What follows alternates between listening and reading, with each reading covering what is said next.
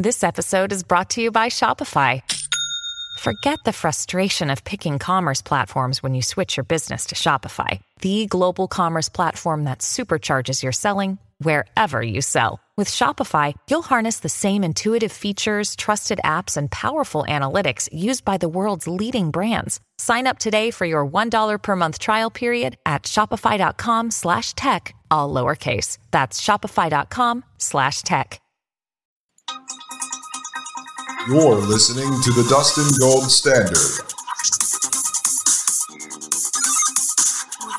on Pain.tv.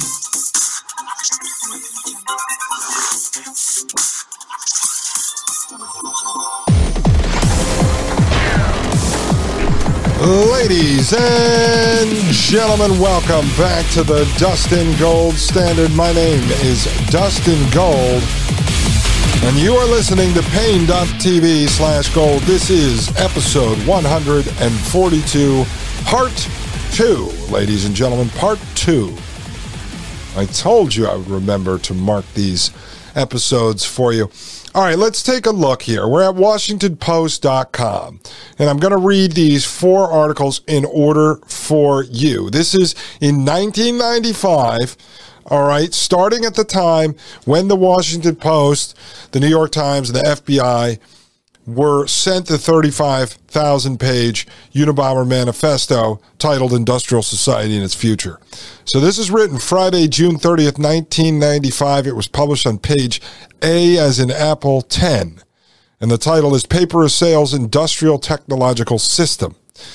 The document sent by Unabom, again, UNABOM, that'd be University Airline Bomber, Unabom, to the Washington Post is a densely written anarchist manifesto that calls for worldwide revolution against the effects of modern society's, quote, industrial technological system, end quote. Again, we call that technocracy. That system, the manuscript argues, has robbed contemporary humans of their, quote, autonomy, end quote, and their presumably empowering rapport with nature, defined by the document as, quote, wild nature, those aspects of the functioning of the earth and its living things that are independent of human management and free of human interference and control, end quote. Well, as we know, the technocrats of today are obviously trying to control all of nature and merge the physical, the biological, and the digital worlds under the fourth industrial revolution. It goes on to say in a series of 232 numbered paragraphs with accompanying notes, the document titled, quote, Industrial Society and Its Future, end quote, argues that, quote, the Industrial Revolution and its consequences have been a disaster for the human race, end quote, in part because, by definition, organized modern society, quote, has to force people to behave in ways that are increasingly remote from the natural pattern of human behavior, end quote. The document inveighs at length against what it calls one of the principal consequences of technological society, quote, leftism, end quote, loosely defined as the attempt to, quote, over-socialize, end quote, people by repressing their natural inclinations and, quote, making them feel ashamed of behavior or speech that is contrary to society's expectations, end quote, often to the point at which a person, quote, feels ashamed of himself, end quote. And so, you know, we've gone through all of that. So far, this is fair. This is a fair assessment and a summary of the paper. It's almost like the Washington Post is just telling everyone what's really going on at the time back in 95. And I wonder how people responded to this when they actually read it. Did they just reject it? Or did they say, wow, we should take a look in the mirror?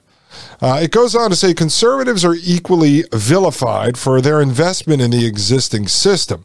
But the term, quote, leftist, end quote, is used consistently to describe those in favor of extensive social control, which is said to cause, quote, a whole spectrum of related traits, low self-esteem, feelings of powerlessness, depressive tendencies, defeatism, guilt, self-hatred, etc., end quote.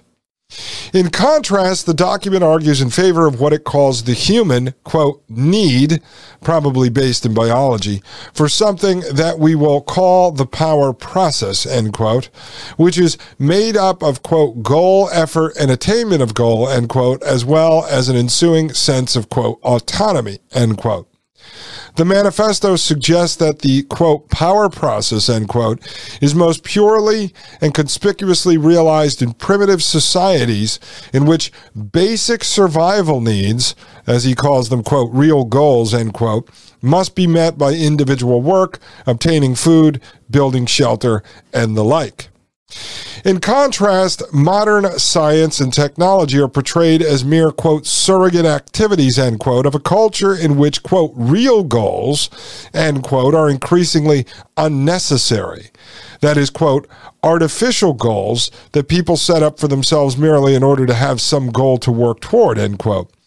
Because these activities purportedly further the cause of social control of human beings, as, for example, through the use of psychoactive drugs or surveillance devices. Quote, the only way out is to dispense with the industrial technological system altogether, end quote. In an accompanying letter, the author or authors state that, quote, as for people who willfully and knowingly promote economic growth and technical progress, in our eyes, they are criminals. And if they get blown up, they deserve it, end quote. See, this is kind of where he put himself in the box, folks. But he even said in the paper, if you remember, we had to kill people in order to get it published. Now, I am in no way defending that or encouraging anyone to commit violence against anyone else. Although I will point out, if you do believe all the narratives that come out of COVID Land, the high school theater production, and you do believe that the technocracy and the transhumanists are working to engineer humanity out of existence, they have declared war on us. They have killed many of us. Our countries have gone into war, over oil pipelines and other things needed to prop up the industrial technological system. They go and kill people all the time. In fact, it's quite interesting because with the whole Russia-Ukraine stuff going on, we see that Poland and other countries in the EU have been buying natural gas, which they're switching over to under the UN treaties to end all use of coal for heating and electricity. They are pushing people, let's say in Poland, away from coal towards natural gas or home heating oil. Well, the United States, in partnership with Norway, is building out a pipeline to sell them more natural gas, and they want to be the leaders in the natural gas, because we're going to export a lot of it from the United States, as Wide Awake Jim has covered, into Poland and the rest of the European Union and try to take over, that industry from Russia. So we're over there in a war, provoking war, killing people over oil pipelines. So, I mean, at the end of the day, you want to get your message across. Buy natural gas from the United States. People have to die, folks. They have to die. It's just the way it is. Goes on to say, in general, the manifesto appears to favor a return to a state of human society similar to that of the, quote, noble savage, end quote, envisioned by 18th century social theoreticians. Quote, we attribute the social and psychological problems of modern society, end quote, the document says, quote, to the fact that modern technocratic society requires people to live under conditions radically different from those under which the human race evolved and to behave in ways that conflict with the patterns of behavior that the human race developed, end quote. That actually is interesting because that's not in the paper. In general, the manifesto favor a return to the state of human society similar to that of the noble by 18th century social theoreticians. We'll have to look into that because the word technocratic, as far as I know, does not show up in industrial society in its future. It goes on to say the purely, quote, natural, end quote, world, quote, provided a stable framework and therefore a sense of security. In the modern world, it is human society that dominates nature, thus there is no stable framework, end quote. That condition cannot be achieved by gradual change or political processes, the manifesto states. Quote, industrial technological society cannot be reformed in such a way as to prevent it from progressively narrowing the sphere of human freedom, end quote, which is defined as, quote, the opportunity to go through the power process without interference, manipulation, or supervision from anyone, especially from any large organizations, end quote. Instead, quote, its focus will be on technology and economics, not politics, end quote. A cover letter accompanying the manifesto states that, quote, the industrial technological system has got to be eliminated, and to us, almost any means that may be necessary for that purpose are justified, end quote. So again, this is, I find this interesting. I love going back in history and seeing what was being written about at the time that a particular event that I'm studying now, what was being written then. So the Washington Post and the New York Times and the FBI get a hold of this manifesto, and there's this debate going on whether or not they're going to publish it. So on June 30th, 1995, the Washington Post publishes this write-up, basically this summary, this kind of opinion piece here on the manifesto itself. All right, now we're going to look the next day here on July 1st, 1995, the Washington Post publishes this. And this is Saturday, July 1st, 1995, page A03. And this says, Manifesto poses ethical dilemma for two newspapers. It says a serial mail bomber's offer to cease killing if the New York Times or the Washington Post publishes an anarchist manifesto delivered Wednesday has created a sticky ethical dilemma that pains and divides experts. Quote, it's a situation fraught with danger for anyone who is involved, end quote, said Everett E. Dennis, who heads a media center at Columbia University, where Technocracy started. Quote, it amounts to a contract with an unreliable, possibly unstable, and certainly dangerous person, end quote. If the bomber is to be believed, the newspapers conceivably could save lives simply by giving him the 7 pages it would take to print his 56-page treatise against modern society. Publishers also would have to devote about 2/3 of a page for annual follow-ups for 3 years. In letters to the Times and the Post accompanying the document, the man known to the FBI as Unabomb promised he would then end his career of mail bomb attacks that have killed 3 and wounded 23 since 1978. So, you know, what they don't mention is obviously the New York Times and the Washington Post are basically CIA front papers. Nobody was talking about that. They're just worried about the cost of running 7 extra pages. Goes on to say at least some law enforcement officials whose efforts to find the Unabomber have been fruitless hope the newspapers will take him up on his offer. Quote, we're looking to any means that would mitigate harm to the public safety, end quote. Jim Freeman, who heads the FBI's San Francisco's office, told the Associated Press. A task force of dozens of investigators is based in San Francisco on the belief the terrorist lives somewhere in Northern California. Robert Lichter, director of the Washington-based Center for Media and Public Affairs, understands how Freeman feels. Quote, if you could be sure of saving human lives, you should publish. Journalists talk about the need to perform a public service. Here's our opportunity, end quote. On the other hand, the bomber reserves the right to continue destroying property and wrote the Times that the deal is off if law enforcement officials come after him. Although that condition was not mentioned in the letters to the Post and the Times sent this week, it was included in a letter sent to the Times in April. All right, so this was sent to the Times in April. We're talking beginning of July here. That, quote, significantly weakens the case for doing this in order to save lives, end quote, said Gerald M. Post, a Georgetown University psychiatry professor who has written about terrorist crises. Moreover, he said, it is questionable whether anyone who considers himself above moral standards can be believed. Quote, it is senseless to apply moral criteria to the actions of revolutionaries, end quote, one of Unabomb's letters said.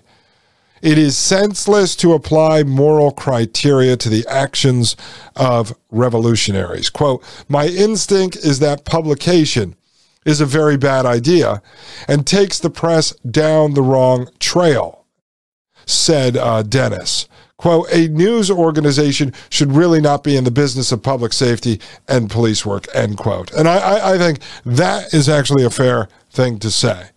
Goes on to say the bomber already has won front-page articles nationwide, along with statements issued by the publishers of the Post and Times saying they are seriously weighing his offer, Dennis noted.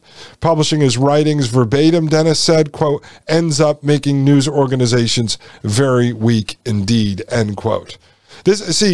I find this fascinating, folks. This was the debate that was going on back in 1995. Now, who knows how much of this is actual theater, WWE wrestling, all scripted, just basically a bunch of nonsense to keep the press, the people of the country entangled in this sort of real-life drama that's going on. Meanwhile, they're printing stuff about what the author's saying. The technological society has destroyed the natural world. It's going to destroy humanity.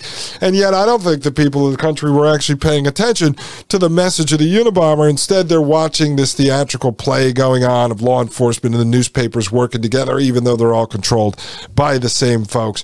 Anyway, think about that. I'll be right back. Let's finish this up.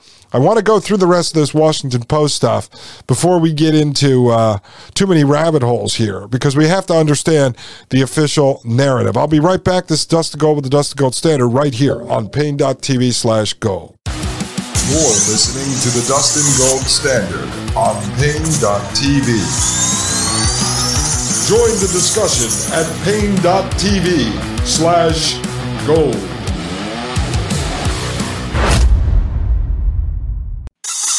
You're listening to the Dustin Gold Standard on Pain.tv.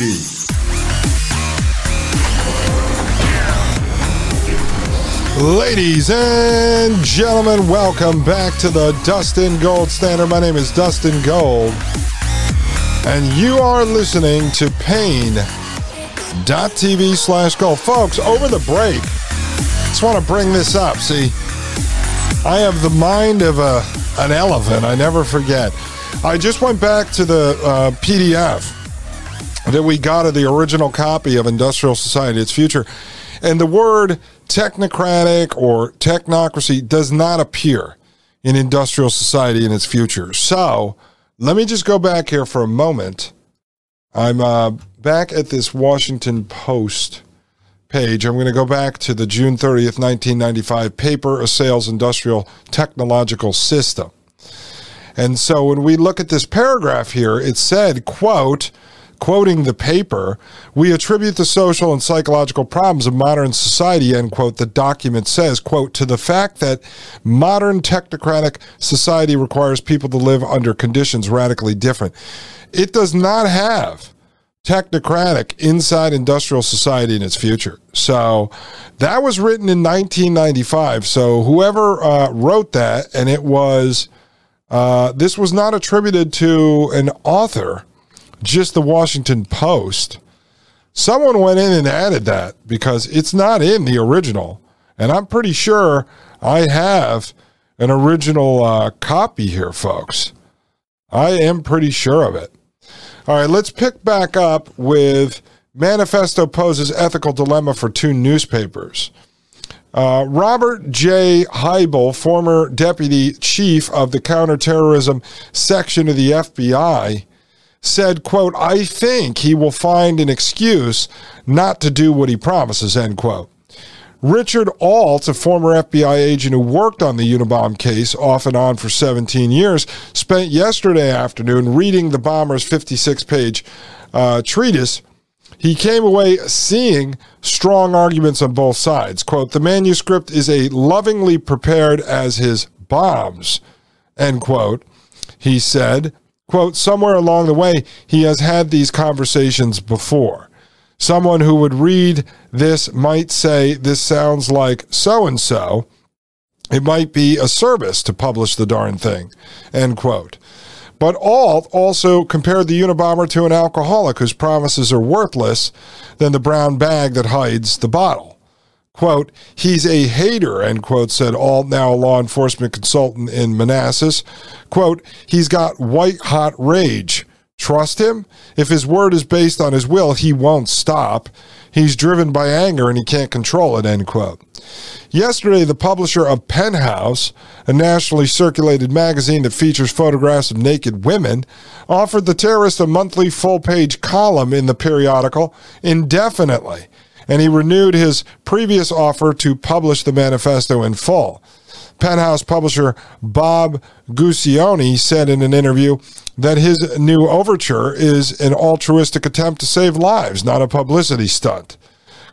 Yeah, right. Quote, if we save one life, we'd be thrilled, end quote. Critics, quote, accuse me of everything they can think of anyway, end quote, he said. In a letter to Penthouse this week, the terrorist wrote that he would kill once more even if Penthouse does publish his document if the Times and the Post both refuse to print it. That's because, quote, many people do consider sex magazines to be disreputable, end quote, he wrote. As the Times, and that's Kaczynski there, as the Times and the Post continued to consider the bomber's offer yesterday, FBI forensic and linguistic experts studied every aspect of the parcels sent to the newspapers, from the stamps and the type of tape on the wrapping paper to the phrasing and type. Both newspapers turned over their packages to the FBI and were given photocopies of the contents. The Post package carried the return address of Boon Long Ho, the chief financial officer of a circuit board manufacturer with offices in San Jose, California. Ho, now in Bangkok, said he had no knowledge of Unabomber and cannot imagine why his name and the address of a San Jose house he owns were used. All right, so that wraps up that one. Now, what we're going to do here, we're going to fast forward from July 1st, 1995 to September 19th, 1995. And this is a statement by the Washington Post publishers, written on Tuesday, again, September 19th, 1995, page A07. And this is a statement by Donald E. Graham and Arthur O. Sulzberger, Jr. It says, for 3 months, the Washington Post and the New York Times have jointly faced the demand of a person known as the Unabomber that we publish a manuscript of about 35,000 words. If we failed to do so, the author of this document threatened to send a bomb to an unspecified destination, quote, with intent to kill, end quote. From the beginning, the two newspapers have consulted closely on the issue of whether to publish under the threat of violence. We have also consulted law enforcement officials. Both the Attorney General and the Director of the Federal Bureau of Investigation have now recommended that we print this document for public safety reasons, and we have agreed to do so. Therefore, copies of the Unabomber's unaltered manuscript are being distributed in today's Washington Post. The decision to print was made jointly by the two newspapers, and we will split the costs of publishing. It is being printed in the Post, which has the mechanical ability to distribute a separate section in all copies of its daily paper. So, yeah, the New York Times and Washington Post were going to publish this. The government wanted them to. Guaranteed the government paid for that. Well, in the end, what's the difference between the government, the New York Times, and the Washington Post? Now, let's take a look at this final piece we find in the Washington Post archive. And this is Unabomber manuscript is published. Public safety reasons cited in joint decision by Post and New York Times by Howard Kurtz.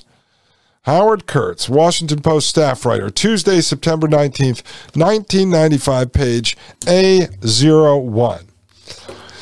After weighing the question for nearly 3 months, the Washington Post and New York Times have agreed to publish in today's Post a 35,000-word manuscript submitted by the Unabomber, the serial mail bomber who has promised to halt his deadly attacks if either newspaper ran his lengthy critique of industrial society. Donald E. Graham, the Post publisher, and Arthur O. Sulzberger, Jr., publisher of the New York Times, said they jointly decided to publish the document, quote, for public safety reasons, end quote, after meeting last Wednesday with Attorney General Janet Reno and FBI Director Louis J. Freeh. The papers are splitting the cost of an 8-page insert, which will appear only in the Post because it has the mechanical ability to distribute such a section in all copies of its daily paper. Now, let's say that were true. The Unabomber could not be upset about that, because if only the Post has the mechanical abilities and not the New York Times, that means that the Technocracy has not advanced far enough at this time for both papers to have the mechanical ability. That's just a little side note I wanted to throw in there, folks. Quote, from the beginning, the two newspapers have consulted closely on the issue of whether to publish under the threat of violence. We have also consulted law enforcement officials, end quote, Graham and Sulzberger said in a joint statement. Quote, both the Attorney General and the Director of the Federal Bureau of Investigation have now recommended that we print this document for public safety reasons, and we have agreed to do so, end quote. The FBI has been investigating the man known as Unabomber since 1978, when officials believe he launched the first of 16 attacks that have killed 3 people and injured 23 others. Quote, neither paper would have printed this document for journalistic reasons, end quote, Graham said in an interview. Quote, we thought there was an obvious public safety issue involved and therefore sought the advice of responsible federal officials. We are printing it for public safety reasons, not journalistic reasons, end quote. Quote, it's awfully hard to put too much faith in the words of someone with the record of violence that the Unabomber has, end quote, Sulzberger said. But he said, quote, you print it and he doesn't kill anyone else, that's a pretty good deal. You print it and he continues to kill people, what have you lost? The cost of newsprint. That is not a First Amendment issue. This centers on the role of a newspaper as part of a community, end quote. Graham said that the publication of the special section at a cost of $30,000 to $40,000 will not necessarily set a precedent. Quote, I think this is a singular case, end quote, he said. Very, very interesting, all this drama that was going on back and forth, is it not? See, back then, I said there weren't many news outlets, so the majority of the country was following along with this.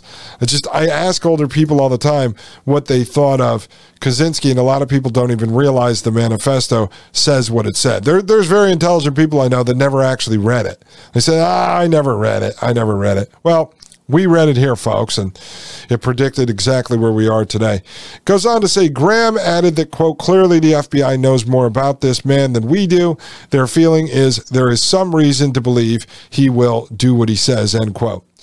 In an April letter to the Times, the Unabomber said he would renounce terrorism, which he defined as, quote, intended to cause injury or death to human beings, end quote, if his manuscript were published. But he reserved the right to engage in sabotage, end quote, intended to destroy property without injuring human beings, end quote. If the Times or another widely read publication did not print his manuscript, the self-described anarchist said he would, quote, start building our next bomb, end quote. At the end of June, the Post and the Times received copies of a 56-page single-space text, plus 11 pages of footnotes and other material. The Unabomber said he would wait 3 months for a decision. Both papers promptly turned the material over to the FBI. The publisher's meeting with Janet Reno and Louis Freeh was also attended by Leonard Downey Jr., the Post executive editor, and Joseph Lelyveld, executive editor of The Times. It was the second time in 3 months that the paper's executives had met with Reno and Freeh to discuss the Unabomber's request, and the publishers agreed early on to reach a joint decision. Justice Department officials declined to comment yesterday. Media analysts have been divided on whether the newspapers should print the Unabomber's treatise. Some have said the publishing 35,000 words is a small price to pay for the possibility that the killer would halt his attacks.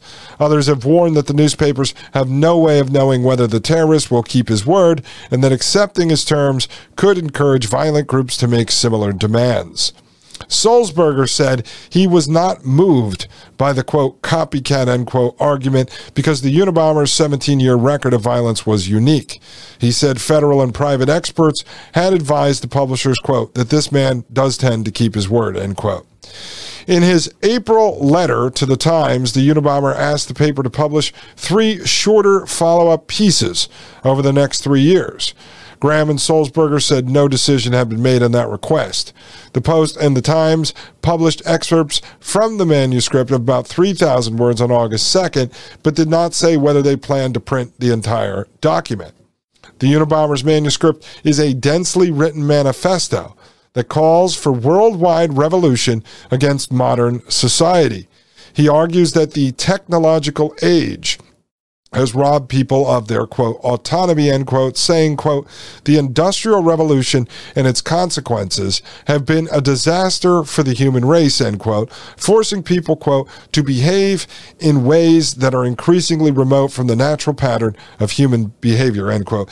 Interesting here that the author also uses the term he's the industrial technological age. Yeah, that makes sense. They're not using technocracy or using technocratic as they did in that other piece, and it did not appear in industrial society, its future. So we're going to have to dig a little further into that, because I've been talking about this with Maria Albanese, co-host of the Thomas Paine podcast on Fridays, and I explained to her that the Unabomber was using the term industrial technological society, so she was starting to do some cross-references to see who was using that term back in the 1990s. All right, folks, when we get back, I'll finish up this Washington Post piece, then we're going to do a little background from the official narrative on Kaczynski, just where he came from, where he was born, where he went to school, because then we're going to work into some more in-depth information. I found a great piece in The Atlantic I want to read, and then we're going to start digging into various people that Kaczynski came across in his life. It's going to lead us into MK Ultra mind control, which we've covered here in the past. We're going to start to look at all this stuff, connect all these dots for you. I just find this to be fascinating. It's something I've wanted to do for a while, so stick with me, folks. If you haven't learned about the Unabomber, you will hear on the Dustin Gold Standard right here on Paine.tv/gold. My name is Dustin Gold, and I'll be right back from this short commercial break. You're listening to the Dustin Gold Standard on Paine.tv. Join the discussion at Paine.tv/gold.